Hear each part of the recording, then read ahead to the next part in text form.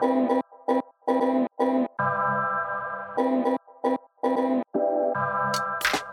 to Being the Dot. I'm your host, Dr. Stacy. Each week, I invite a guest or guests to share their experiences of being a person of color in white spaces. Today's topic, parenting your children in white spaces. We are in the middle of a racial reckoning, and helping our children to manage has become an important part of the parenting landscape for African American parents. African American parents raising children in white spaces have a special disposition. Two recent newsworthy events that have made the national landscape is the situation about parents that highlights parents and their children.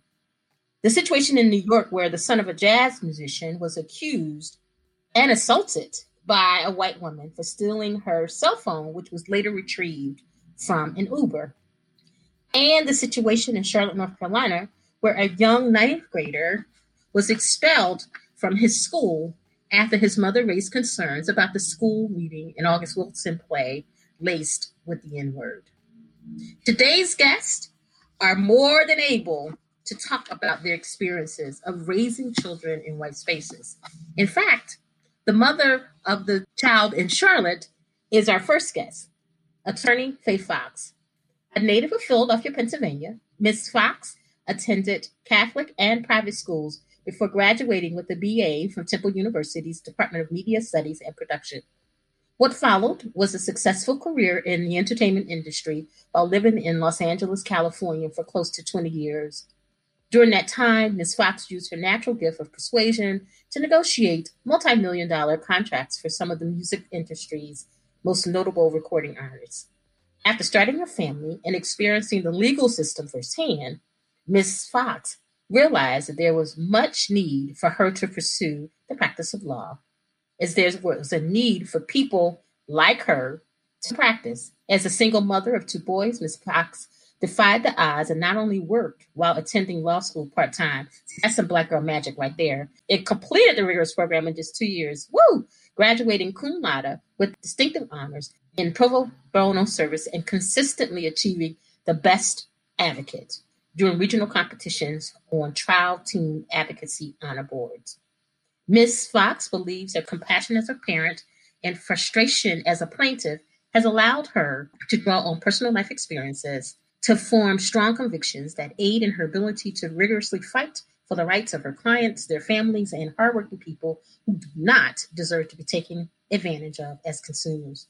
Ms. Fox is admitted to the bar and licensed in North Carolina and New Jersey, and her memberships include the National Bar Association, Mecklenburg County Bar Association, North Carolina State Bar Association, New Jersey Bar Association, the American Bar Association, and Alpha Kappa Alpha Sorority Incorporated.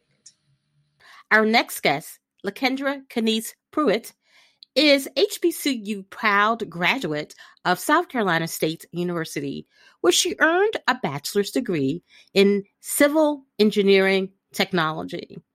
After leaving South Carolina State University, Kenise has been employed by government organizations, civil, and industry. She has worked as the lead engineer for General Electric Healthcare, Siemens, Stryker, and Argonne. For this podcast episode, she is raising 3 brown babies in a very white space. She'll tell you more about this, but she affectionately has referred to them as the judge, the senator, and the scientist. Please welcome to the podcast, Attorney Faith Fox and Ms. Kenise Pruitt. Thank you so much for being here. So let's just start. Let's just get into it. Tell our audience a little bit about your children, kind of the ages and stages and where you are in the parenting journey with them. Well, I have 2 boys. My oldest is 23, and my youngest has just turned 15 on Christmas. And I would say my youngest, his IQ, his racial IQ is a little bit higher than my older son's because he's been able to kind of watch and listen and learn from what I've been teaching my older son. So I feel like he's a little bit ahead of the curve. Mm-hmm. Also with me, I didn't start the racial conversations with my older son as early as I did with my youngest. Mm-hmm. So, I think my older son was probably almost 9 years old before he realized that really, really close friends of mine that were Asian and white and Armenian, like they weren't actually related to us, just because he grew up with them. And I don't think he really saw them as being any different than us until he was almost like 9, 10 years old. Wow. So I really didn't have to talk to him about race, in the sense that we're all, there's all these different things. Now, I do feel like I protected him to a certain extent from what could have been with groups of white people. He went to private schools, but they were Black. We lived in California for the first, 8 years of his life. So he was able to go to schools that were predominantly Black, but that were also very, very good schools. So I think that's one thing that's lacking here in Charlotte. And really, I think every major city in the country should have a private Black school. So that's like, one of my newest missions is to address education for our children, because I feel like they're being given we're doing a huge disservice to so many of them, dropping them in these white communities and expecting them to learn how awesome they are from these people who don't want that message conveyed. Or who may not think they're awesome. That's right. Denise? Well, I am Kenise Pruitt, and I have 3 children. They range between the ages of 21 and 11, 2 boys and a girl. My daughter is in college, and she's majoring in genetics and genomic sciences. And my 14-year-old, he's really, he wants to be a musician. He actually wants to produce music for video games. So it's a kind of unique niche that we're going to look into for him. And I'm trying to really work with him to really, help his dream come true. And my son wants to be my youngest son wants to be the CEO of Nintendo. So, and he has dreamed to be the CEO of Nintendo since the tender age of 4. This is still awesome. A dream of his, to the point to where he's teaching himself Japanese and everything. So this is, I can't wait to see what's going to happen. I can't wait. I love it. Wow. You want to talk a little bit about how you started teaching them about racism, and bias? It wasn't the fact of how I started teaching them, because of the environment we live in. Where I live, it's only 1.6% African American. It's 87% white here. So it's something that we've always had to teach our kids to look out for, because they have to advocate for themselves. So from the tender age of when they were young, and people would look at them and say, "Oh, how cute," don't touch my child. It's just something that we've always had to teach them. So it's not that I had to sit down with them until most recently, with everything that's been going on in the treatment of others, the treatment of Blacks in the community, that we've had to sit down with them and address issues to make sure that they truly address it, because we've always done that. We've always taught them to advocate for themselves. And we've always told them that we support them in the decisions they make, and the comments, the responses that they give, even at school, so we've always advocated for them to do that. So what's your sense about what you remember about what one of the first experiences that your children had, Kenise, around race and racism, or a microaggression and that kind of thing? As far as my first experience was when my children were little, oh, what curly hair you have, and having to, wanting to touch the hair, especially with my daughter, with my oldest daughter, because she has an abundance of hair. And honestly, a lot of people in this community just don't have Black friends. They don't have the exposure to the culture. They don't have Black friends. So the fact that they want to touch her hair, is something, it's like, I had to teach her, don't touch my hair. It's hair, just like your hair. We wash it just like yours. And so those are the things and the responses that she gave. So it was just a matter of just being very direct. How did she learn that? Did you teach her that? Did you teach her what to say? Well, it was taught by example. It was taught by example. I didn't hide. I didn't sugarcoat. I didn't hide it from them. Mm-hmm. Mm-hmm. Mm-hmm. And what about the boys? The boys, of course, they learned from my interactions with Sydney.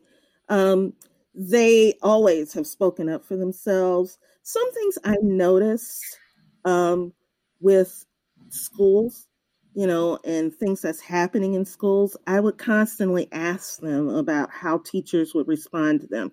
I know my youngest had concerns that he wasn't being called on in the classroom. Mm-hmm. And I had a conversation with the teacher, made sure that, Liam wants to communicate. You need to call on him. Is there a reason why you're not calling on him? My kids were a little upset that I would go to their teachers and talk to them, but I didn't hide from them that, hey, I'm talking to your teachers. And because of that, the school knows me very well. So, Faith, I'm sure that you can resonate with what Kenise is saying here about being an advocate for your children in educational settings and the school, you being a known entity. You want to share a little bit about that? Well, I think it's interesting to say that, when you say that your boys knew that you were going to go to the school, my kids also have that same knowing, and so I think for them, they have tried to work things out themselves for as long as they can. Yes, they do. Tell me, because they know that I'm going to go like on a but what's interesting is I thought that I had a really strong handle and control of their experiences, and I was managing their how people are going to treat them in their spaces when I'm not around. But since the story has come out, the conversations I've had with my oldest have literally brought me to my knees, like in tears, because there's so many things he experienced that he never told me about. Absolutely should have been addressed right on the spot. And so, with my youngest, I think that he there are things that he hasn't shared with me, nothing that has been necessarily directed at him, but things that he's witnessed on the playground, conversations he's overheard on campus. And it's like, even with all of the mama bear protections that we give our kids, and we pray over them before they leave for all kinds of safe travels and bring them home to me and all of those kind of things. But I think so much of what they experience on a day-to-day, we just don't know about. Like, they just don't share everything. I agree with you 100% on that. Yeah. And it's really, it's kind of scary because, you don't want your kids to experience certain things, and there's sacrifices that we as parents are making so that they don't experience those things. And so to find out that they're still having those moments, it's infuriating. And it's disappointing. We beat ourselves up so much as parents, just as women in general. I just wish that there was some way that we could really, really surround them and know what's going on. But there's just no way to know. Yeah, indeed. Our children are going through things, whether they are articulating them or not, that things are happening, right, for them. And so part of me wonders how you inoculate your children to be able to manage and deal with this in a way that's not soul crushing. That's hard. I think that for me, my kids are so used to me being so pro-Black, all the time with everything, even before the revolution, this 2020 revolution, they'd always be like, you always see that, Mom. You always say this about that and whatever. I always point out the Black part of whatever the situation is. So I don't know that, not doing, I don't think I would be able to turn away from that. So they're always kind of getting something, so now they, because I've been so, militant in their mind, they don't want me involved in their stuff. Especially now, they got everybody telling them that, oh, your mom did the right thing, especially my youngest. I mean, he don't want to hear that. I pretty much destroyed his whole way of life. He's got to go to a new school. He's not happy about it. He's been in school with these kids since he was 4 years old. So, he's tired of hearing people tell him how awesome I am for speaking up. No, I really wish you had not said a word, and I would have been okay, Mom. You teach me everything I need to know here. So what happens in the classroom doesn't matter. And it's like, I appreciate that. It's not true. And also there are lessons you learn in those situations that I don't want you to have embedded in the back of your brain. And I think that's what it does. And I think that's the purpose of it. So I just think it's important that our children don't have these experiences where they are the only one in the room, at least not to the extent they're made to feel uncomfortable. Because, every time someone says a Black person or slavery or, the N-word, all of the eyes just collectively land on you. And even if you don't look up, you can feel it. And I just did not want my son to have that experience, which I had and still resonates with me. It seems like such a small thing, but you don't forget that feeling. And so many of the people that I've heard from, in fact, I haven't spoken to one single Black person who hasn't experienced that at some point and would not wish that on their worst enemy, much less their child. So, I just think that some things you can't let slide. I know that this very small thing affected me in a way that I wish it hadn't. And I don't want my kids to have that memory from anywhere. You want to protect your kids from these type of microaggressive behaviors as much as you can. And I just felt like this was something I had control over. I have a voice as to what my son is going to learn in the classroom. If I'm not crazy about something in the curriculum, I'm not saying the school should just remove it because of me. But when you're hearing the same complaint from parent after parent after parent after parent, and you have children who are writing blogs and essays about how uncomfortable they were, maybe you should stop using those materials. Maybe you should stop doing those things. To me, when you don't stop, it tells me that one, you don't care. And two, there's a bigger mission here. And it can't be accomplished if our Black children are not sitting in the classroom listening to their white classmates. I agree with that. 3 times a day. So, I'm good with the actions that I took. There are portions of it, I think, that probably could have been executed differently. But at the same time, the message would have been the same. And I think that's the problem that the school has. The way you say something is one thing, but what you're saying is typically the same. And I feel and I think white supremacy really seeks to police the way that we respond to it. That's absolutely true. And of course, once a Black woman opens her mouth, she's automatically this horrifyingly intimidating monster who can't be satisfied or quelled. And, this whole angry Black woman narrative that they have to give us every time we speak, it does make us, I think it makes us angry. It makes me angry that I can't have an opinion without it being rooted in some type of intimidation. Just because I'm expressing discontent with something you're doing doesn't make me an angry Black woman or bitter Black person. Exactly. Well, you are angry and you're still Black. So yes, and but I also have the full capability and ability to speak to someone professionally in a way that is not offensive. I'm not screaming and hollering, but just by virtue of what I'm saying to you, how dare I say these things to you? You don't appreciate hearing these things from my Black mouth, my female face. And so now I'm the angry, crazy, loud Black woman that you don't want to deal with, Which is white fragility at its finest, of course. Absolutely. Which is another term that nobody white wants to hear. You're not supposed to say these things in certain spaces. I didn't get that memo. We're adults here. We're in the middle of an actual televised revolution that you don't have to refer to in a history book. We're living it. And you're still sitting here making these N-word arguments to me about why it's okay to say these things in my son's presence. It's not.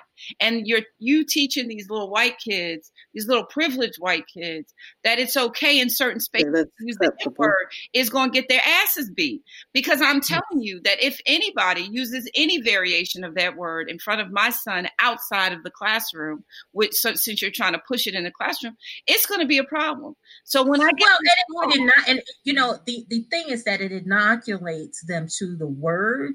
It kind of desensitizes them. That was it. Yeah. There's a systematic desensitization to it. Like when the word is used, you should be uncomfortable, period, and not in this kind of lulling of a warm bath in the way that we do with a frog and when we cook blue crabs.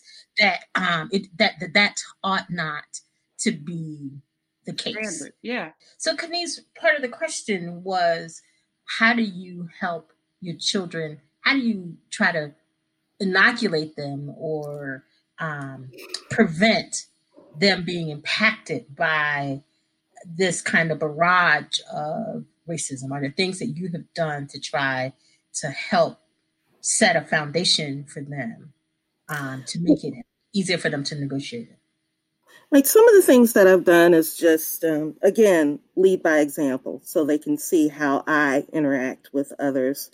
I've made big efforts with my children as far as exposure, going to a predominantly Black church, which, there are very few around here, to the point where I attend a Kojic church, Church of God in Christ, Part of attending a Church of God in Christ is because the visible leadership of men in the church. I have boys, and having that leadership there as well and seeing that.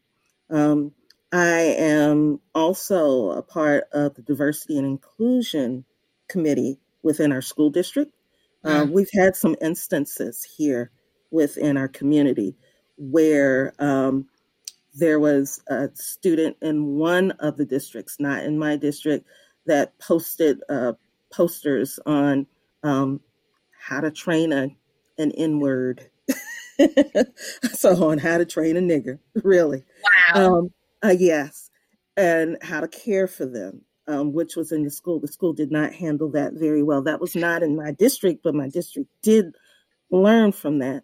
We've had some instances in my district where my son's soccer mate was posting negative information and negative things on social media as well within our school district.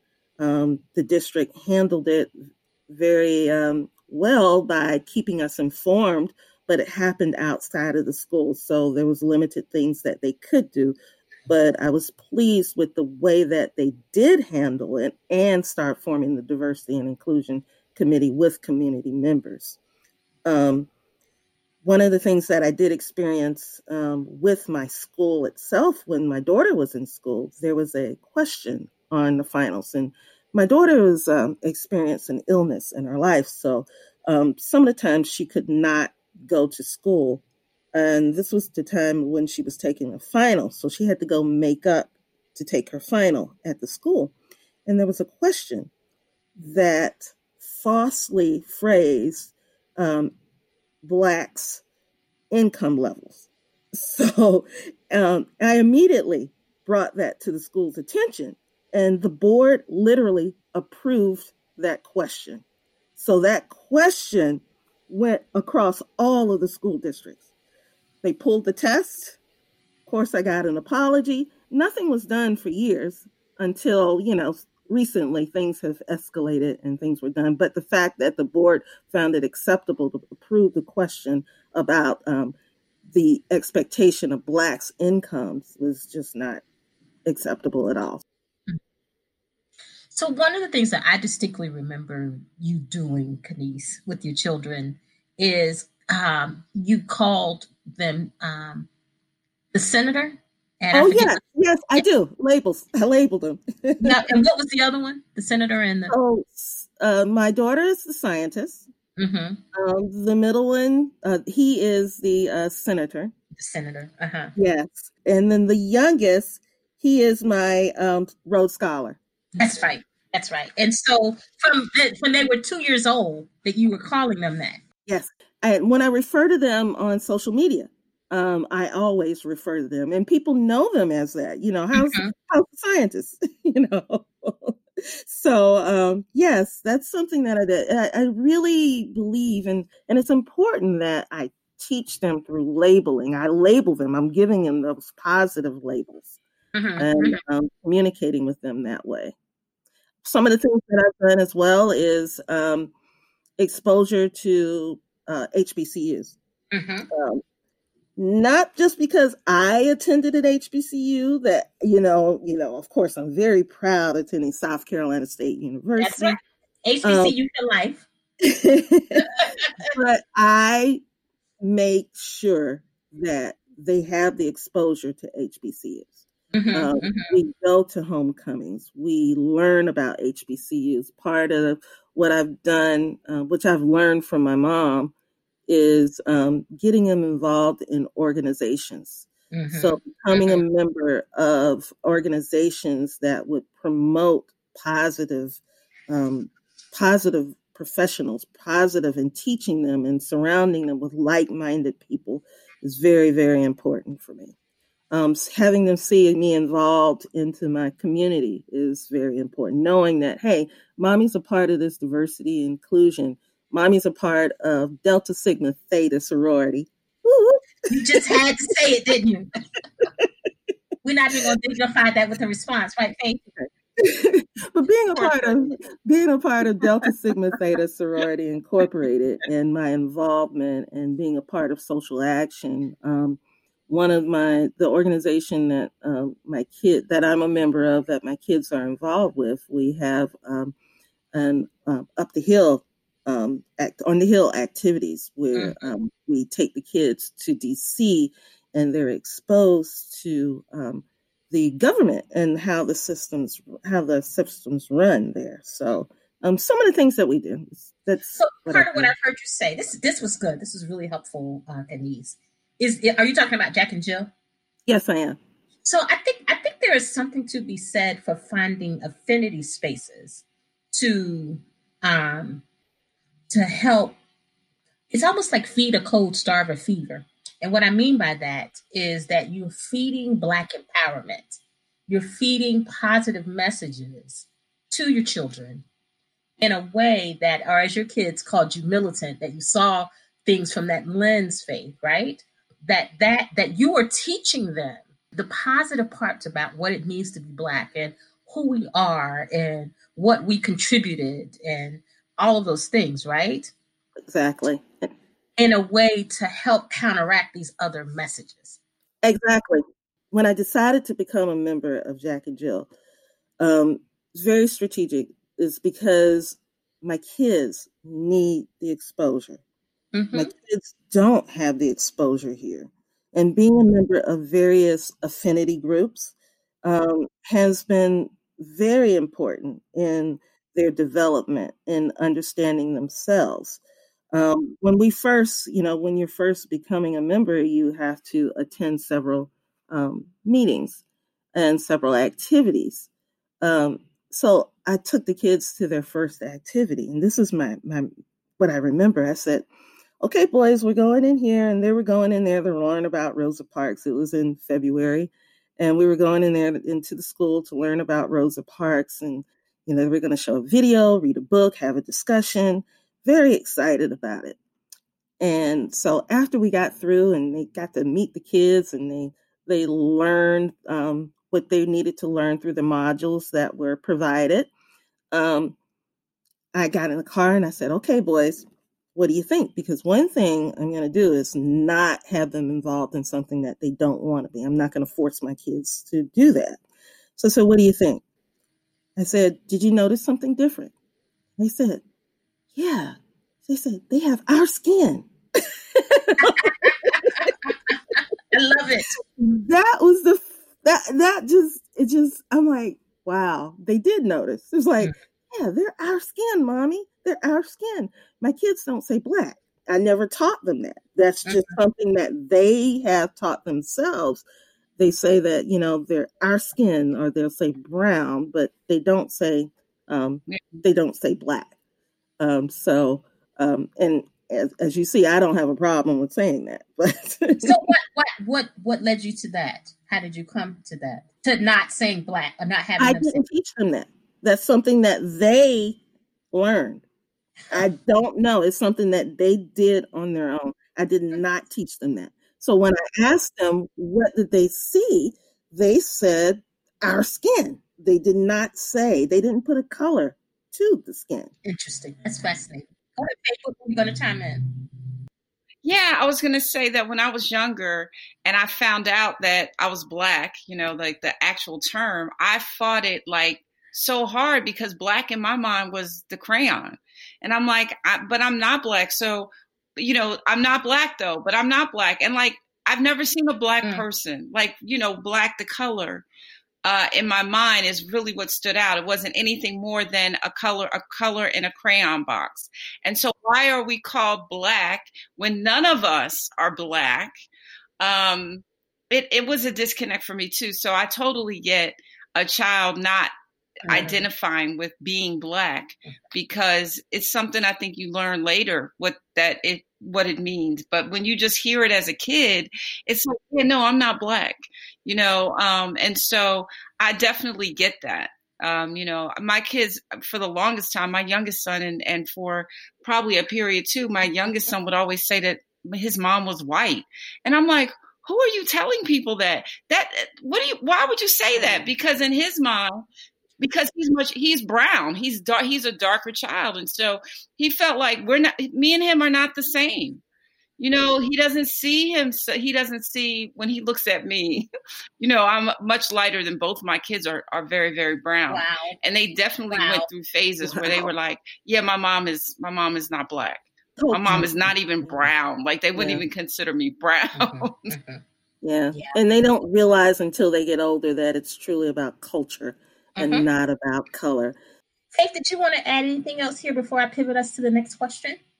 Do you mind repeating the question? I'm sorry. It was about you. I mean, you answered it well. You talked about ways that I think we were talking about ways that you build a Black narrative, if you will, for your children to help really them be able to actively resist the white supremacy or racist narrative or experiences that they have. With my kids, I feel like sometimes they do think I'm too serious about things. I see the racial inequity in a lot of things that, other people and maybe other adults would see it just as easily as I did if they were in the room. But because it's my kids, they think it's just a me thing. But I think that it's so important that we try to make sure that we're taking out what's going in that we don't want there. Because even as an adult, I find myself having to try and, consciously rethink the way that the natural progression of the way that my thought goes sometimes is not always the best way. It's not, I don't want to just kind of, like you said, be lulled into this idea that these things that are okay to say, like we should be shocked by some of the things that come out of people's mouths. And I think that the shock value wears off, like you said, after you hear it so many times. Desensitized. It definitely does. And I just, I want to work harder at making sure that my kids do recognize these things on their own, so that when they're having conversations in their circles with their friends, that they're sitting there, unconsciously being the victim to the conversation. Right. I want them to be able to speak the way I would if I was in the room. Like, don't say that. Don't talk about my people like that. Don't say that. Let me ask you, have any of you done anything to directly teach your children how to resist or the words to use? Yeah. What have you done? I feel pressure because I have boys, and I think the message to women too, especially Black women, single moms in general, is a woman can't raise a man. And so I always, no matter how hard I'm trying, to meet my own expectations as a mom, I always feel like I'm going to fall short. So I feel like I try to overcompensate for the fact that nobody's expecting my little Black boys to come out of this female household as a man. And so I try to go out of my way to have conversations with them that I think a man would have, and it's hard because I don't know, I grew up as a woman with my mom, and I don't have all of this exposure. So I talk to my brother, I talk to, people that I trust, my cousins, even some uncles, about what should be poured into them. I know what I would like to be poured into them. And I have kind of like a running joke about, I want to raise men that if I had daughters, I would want them to marry. So I'm trying not to raise a couple of little, pompous little asses that we have all encountered in our dating life. I feel like I want to raise men who can be respectful of women, who can show how to care about somebody and be thoughtful and not so selfish. All the things that I've kind of noticed in men that I don't like, I go out of my way to make sure my kids don't have that. And so, when we're sitting around the house and I'm like, if they do something that I think that's going to be a problem in a marriage, I'll tell them, look, don't do that because your wife is going to have a field day with that. Like women do not like that. So I try to do that with everything, making them aware of what works and what doesn't work with regards to racism the same way I do with regards to relationships. Because I would like to think that they will be able to have healthy relationships with women once they start being serious about, having a life or a future with someone. I want to raise thoughtful human beings, but I also don't want them to be complacent in that they're worried about making someone else uncomfortable in the situation. If you're in a room and you're uncomfortable with the conversation, you need to call people on it. Don't let it continue. Mm-hmm. And I feel like I can say that because I've done that. I've been in the room in the middle of an uncomfortable conversation and let it continue because I didn't necessarily have a voice at that time. And I want to give my kids the voice sooner. I want them to be able to speak what they're feeling sooner than their 30s, because that's how long it took me, So I just want everything to happen for them. And you want to cut down on their learning curve by giving them what you already have. I try to do that. I think parents just try to do that with everything. So race is just another one of those things. And definitely, as a mom of 2 boys, I feel like I was forced to have the conversation a lot sooner than I would had I had girls. Been talking to my brother. My brother had conversations with my mom that I literally have never had. Where she was teaching him how to behave in the presence of the police. I don't think I've ever had a police behavior conversation with my mom. So it's like, you don't expect that for your girls. You don't expect that your girls to have that same experience that your boys are going to have.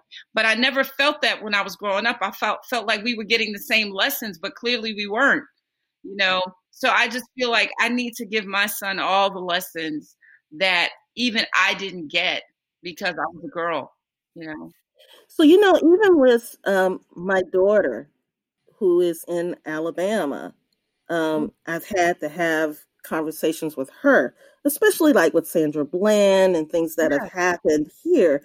And she's driving. I've had to have conversations with her on how to handle herself, in that environment there by herself. She's in Alabama in school, family's not there, and being able to handle herself. And Stacey, Sydney will speak up. Sydney will defend herself. For our listeners who are faithful listeners to the podcast, you may remember Sydney from our episode when we talked to college students, and she's very clear about what she thinks and not afraid to share with people her clarity.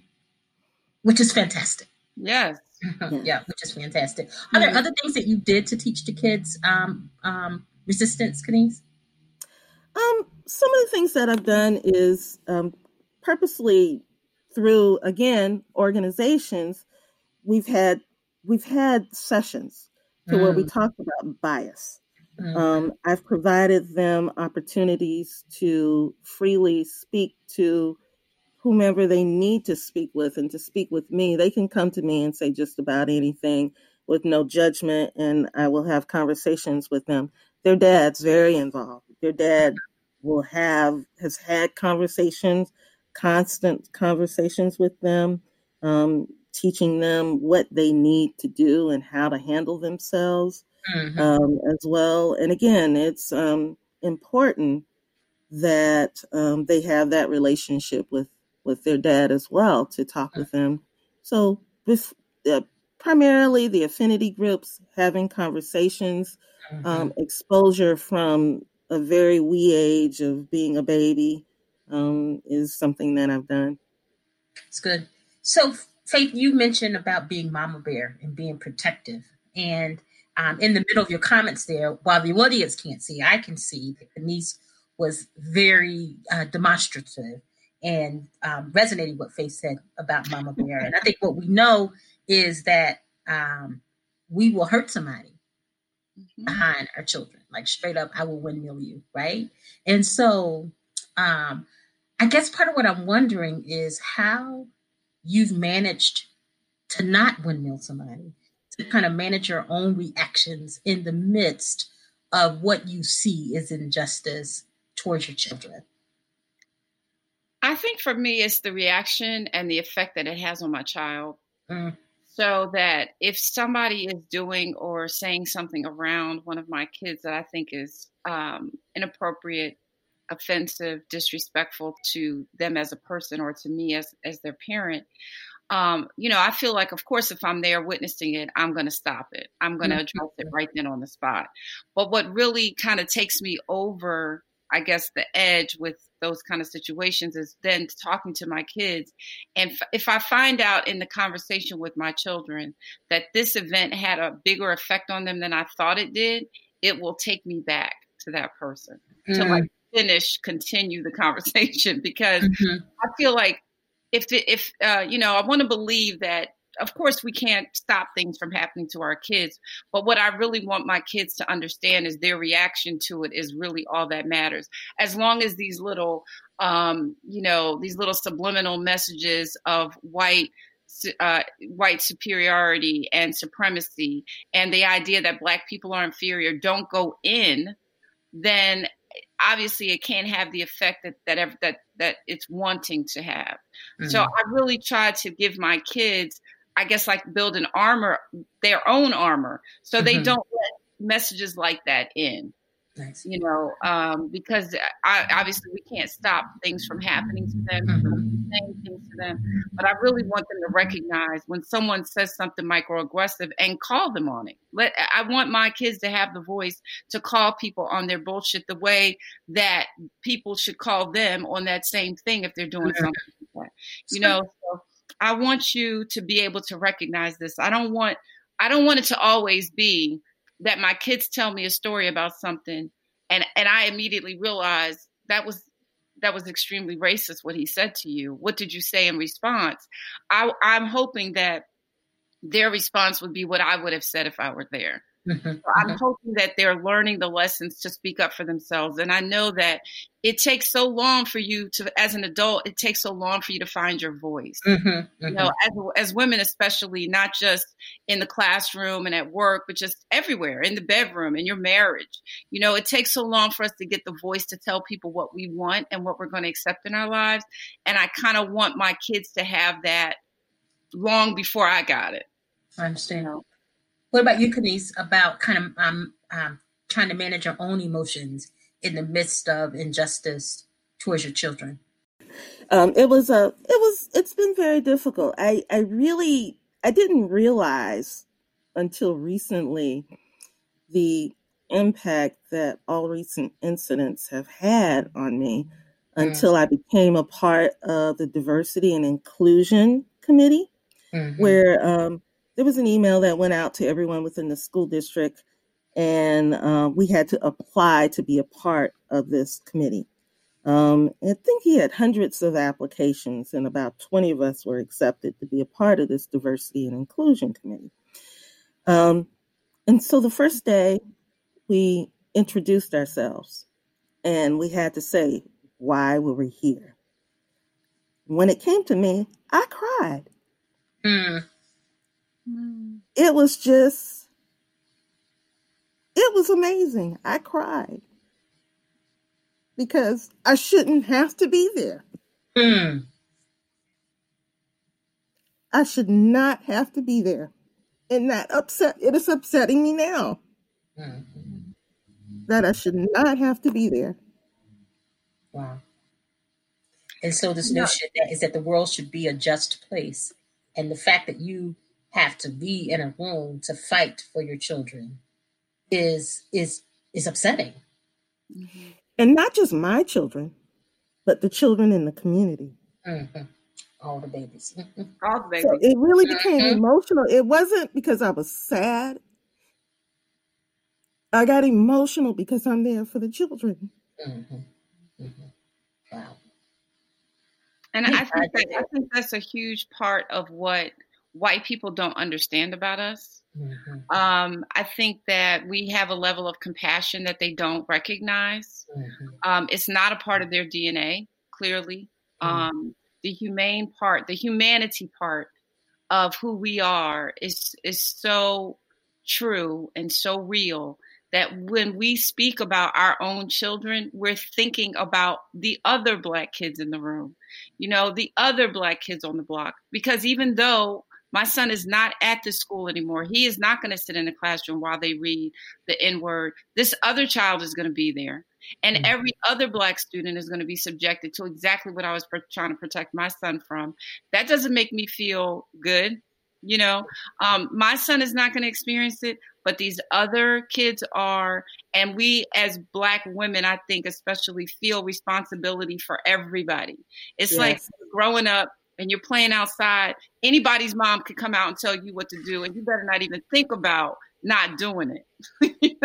It's like that whole mentality, the village.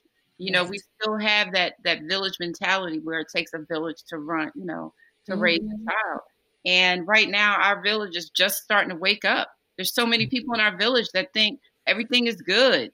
Just being able to sit at the table, we should be happy. We should be excited. And, that's just not enough. That's just not going to be enough anymore. Mm-hmm. And I definitely relate to the idea that I shouldn't have to be in a conference having a conversation with anybody about why my son shouldn't be treated less than anybody else in the classroom.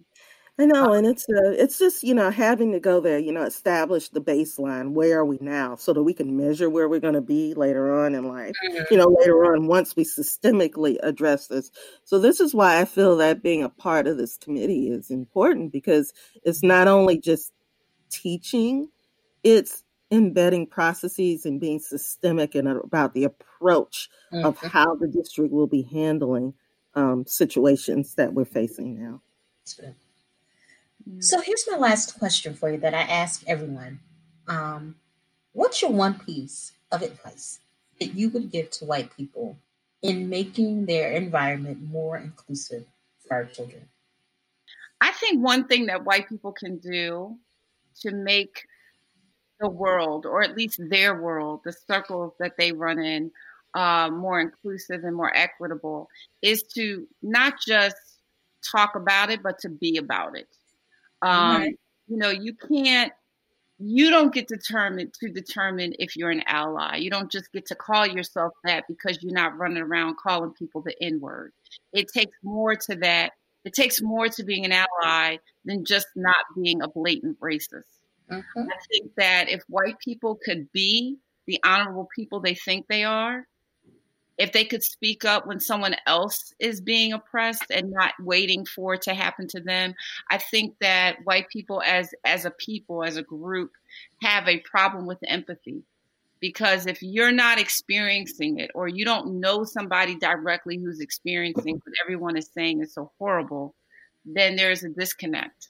And so I think that if white people had the ability to empathize, to see things from another person's point of view, they would understand what it means to be an ally. And it's not just being a white person who's not a Trump supporter, who doesn't go around using the N-word. An ally is someone who puts themselves in your shoes as if it were them and defends whatever your cause is with the same rigor that they would defend it if it was their own child.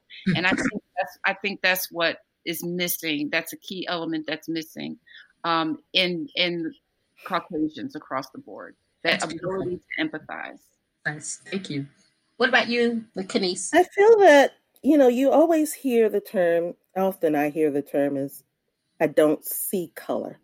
Mm-hmm. Yes, you should see color. That's the problem.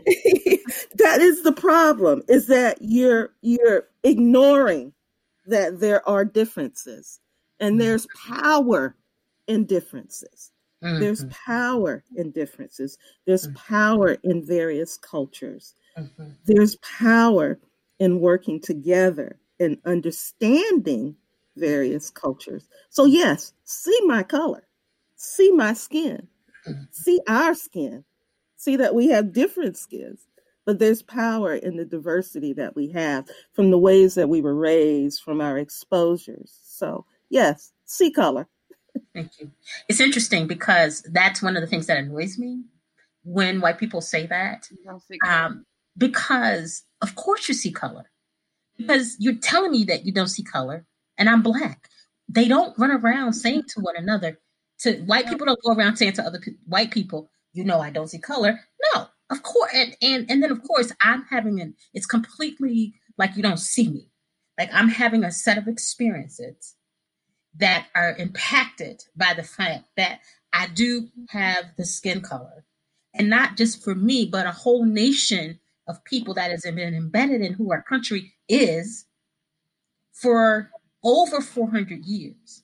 And for you to say that you don't see color is a blatant denial. Denial. Well, it allows them to not see us. It allows them, it gives them permission to not see what we deal with as a people. It gives them permission to say you're a part of me. And that's not true. I am a part of me. Anyway, thank you so much for your time today. This has been a very rich discussion. I'm confident that our listeners are going to glean quite a bit from it as they try to raise their own babies in this crazy world that we're currently living in. And so we appreciate your time and your story and your candor. Thank you for having me. I really appreciated the conversation as well.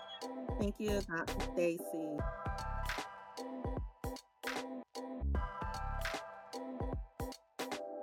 This episode was edited by Nikki Anderson. Special thanks to our interns, Amanda Gillette, and other contributors. Our music is provided by Jaffa. Being the Dot is sponsored by DavidsDeliciousDelights.com. DavidsDeliciousDelights.com. Custom-made, personalized cakes, pies, cookies, and pastries made with a dash of Southern flair. Visit DavidsDeliciousDelights.com and use the coupon code Being the Dot for 20% off orders of $34.99 or more. Thank you for listening. Bye-bye.